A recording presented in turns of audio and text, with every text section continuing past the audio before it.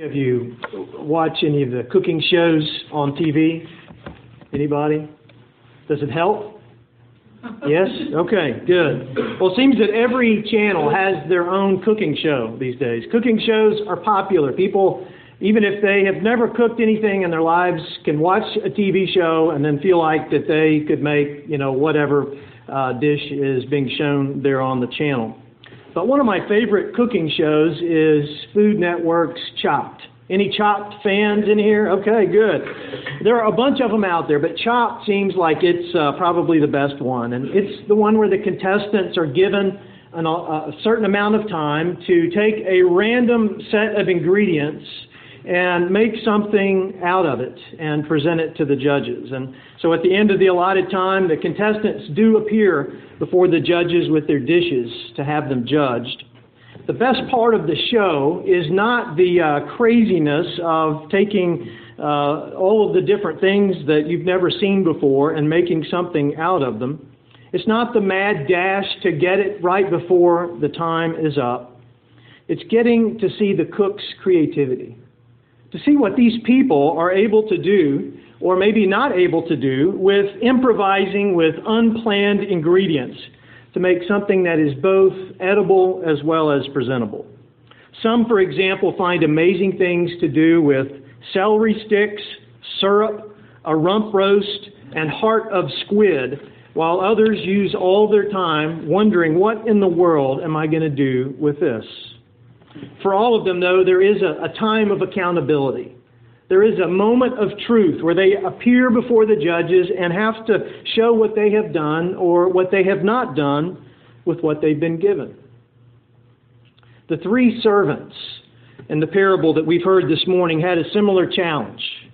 Although there were no celery sticks and certainly no squid that was involved. Instead, they were given talents, each of which was a sum of money that was equivalent to at least 15 years' wages, and some say even 20 years' wages. The servants had a master who was going away on a long trip, entrusting them with his valuables. He distributed to them according to each one's ability. And we don't get a whole lot of information about that ability, but he obviously knew what he was doing as he chose them.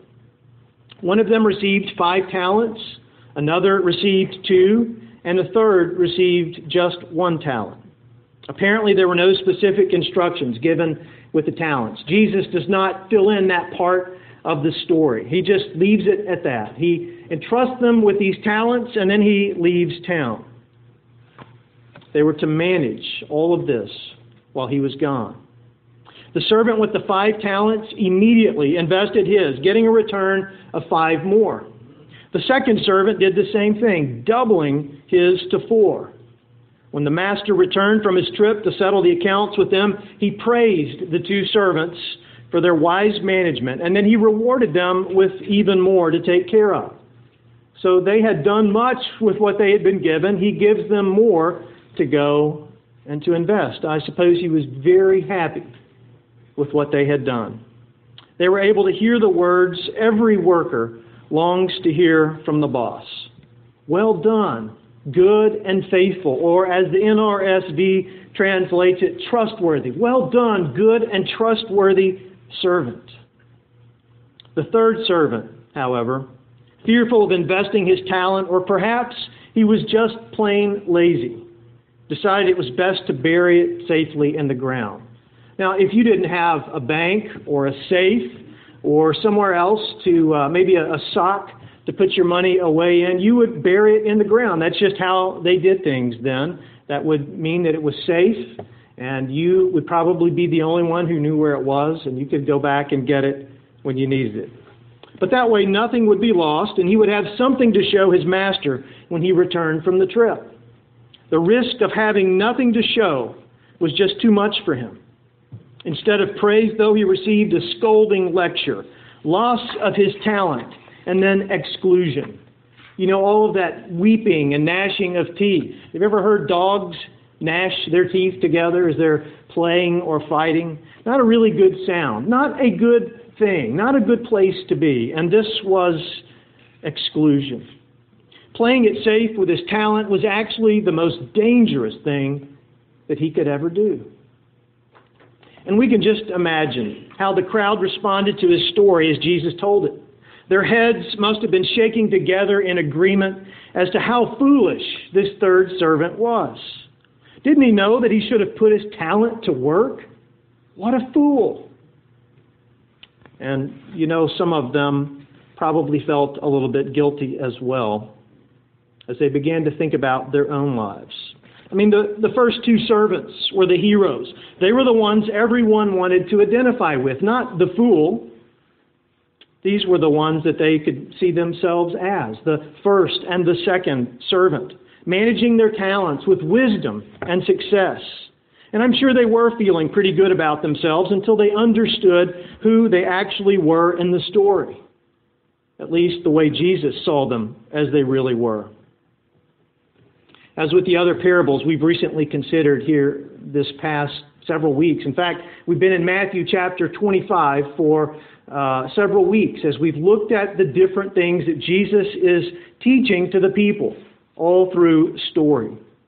But Jesus is making another bold statement about his people's poor management. And we can think of this as his own religion. This is Israel that he is addressing here with this particular parable.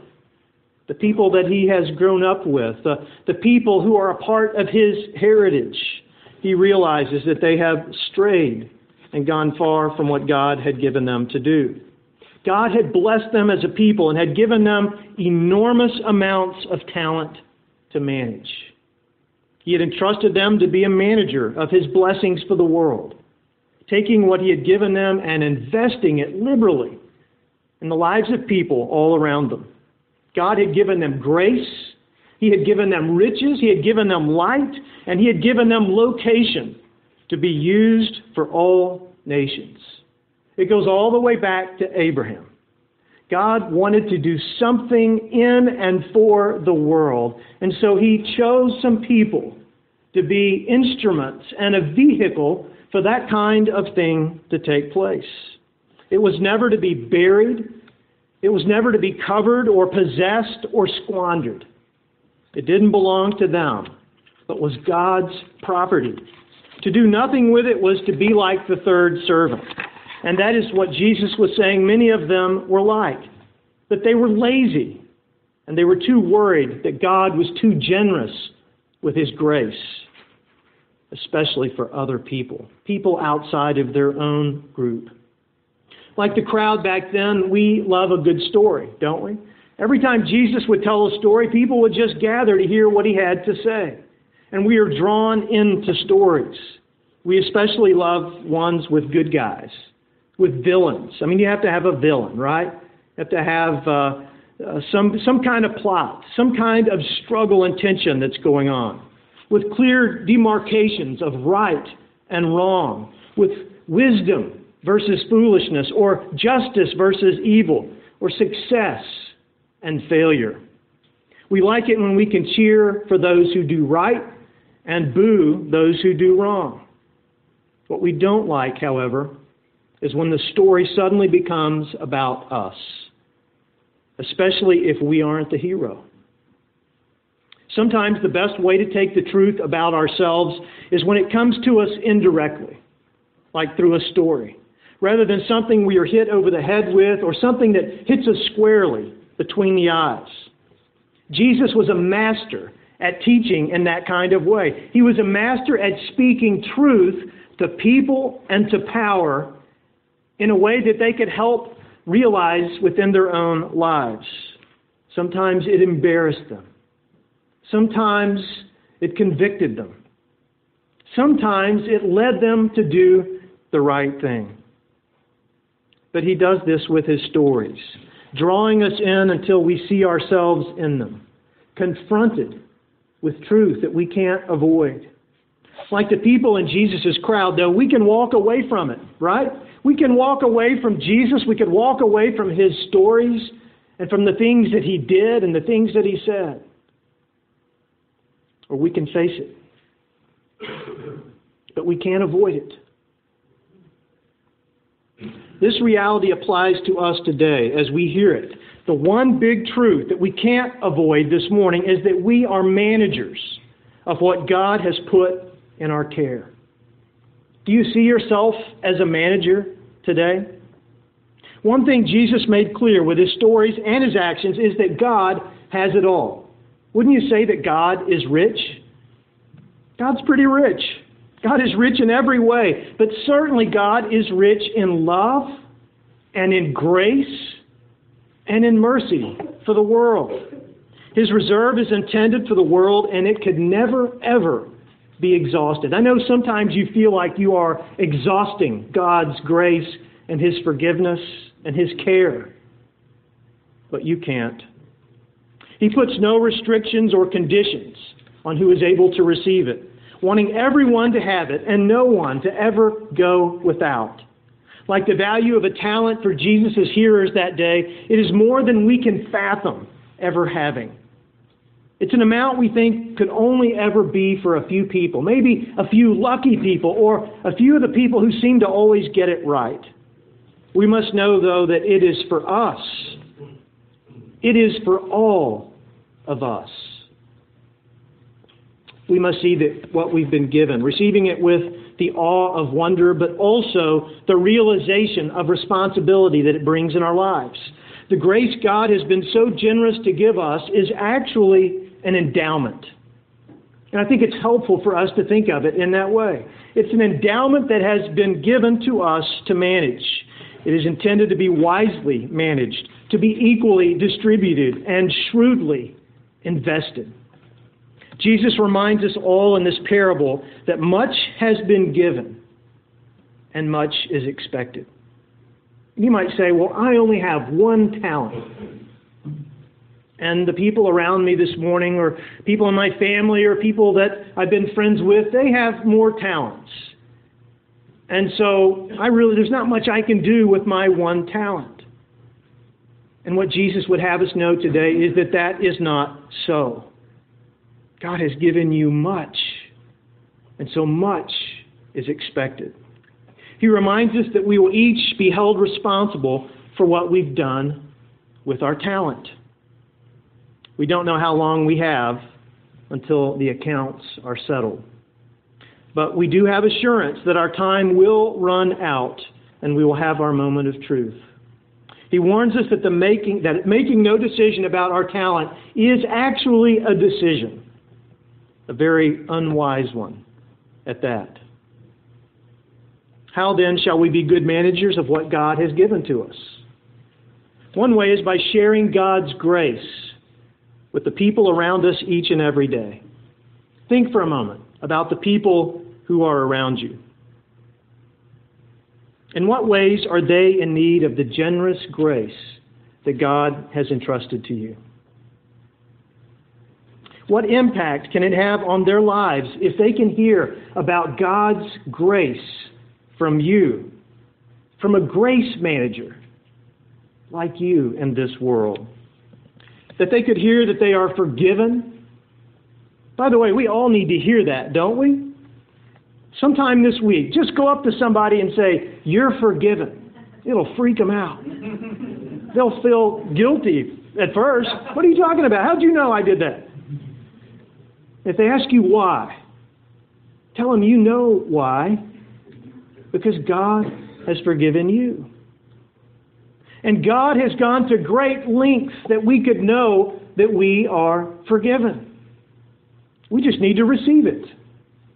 Accept it into our lives. But that people around you could know that they are unconditionally loved. You might think that they know that. But do they? And that they are welcomed by God. This past week we had a speaker from the Association of Welcoming and Affirming Baptists. And she talked about what it means for churches to welcome other people, especially people who are so shunned and persecuted in churches today, the LGBT community. And what it would look like for a church, and what it does look like when churches say, "We want to welcome and affirm you. Everyone is welcome, and that God is a welcoming God. He loves us. He draws us in. He doesn't exclude us. What would it look like for you to be a manager of God's welcoming grace in other people's lives? Think for a moment about what it looks like for us as a church, of the enormous impact of a church that we can make when we see it as our role as a manager of God's grace rather than a dispenser of shame and condemnation. We must do all we can to infuse our families, our friends, our co-workers, and our neighborhood with the talents of grace that God has given to us, creating opportunities for them to hear, to experience, and to take possession of it. One way we do this here is with our missional ministry teams. They are our vehicles for distributing the wealth of our talents. Our Lighthouse team shares the wealth by helping some of our city's most at-risk children and youth to excel in school. Not just to barely pass, but to learn to excel in their studies and to have a future as a result. Our veterans team members invest their talents into the lives of formerly homeless veterans as they transition from despair to hope. And we heard one of their stories this past Sunday night, and it was incredible. It's a wonderful thing to hear how somebody can go from living on crack to living on grace and hope. And we get to do that. We get to help people know that they can do that. Our Highland Center ministry team supplies talent to serve the blessing of a meal to Highland, to provide clothes for toddlers all the way to adults, and to loan money to people in need of a second chance. Our Vision of Hope team invests its talent with volunteers of America's Ministry of Service to some of the most severely mentally ill persons in the city. Each one of these teams and the people they serve are in need of your talents. Have you invested any of your talents yet? When we invest what we have, great things will happen. God's kingdom comes to people and places. God's light dispels our darkness. And God's affirmation welcomes us with a much longed-for word.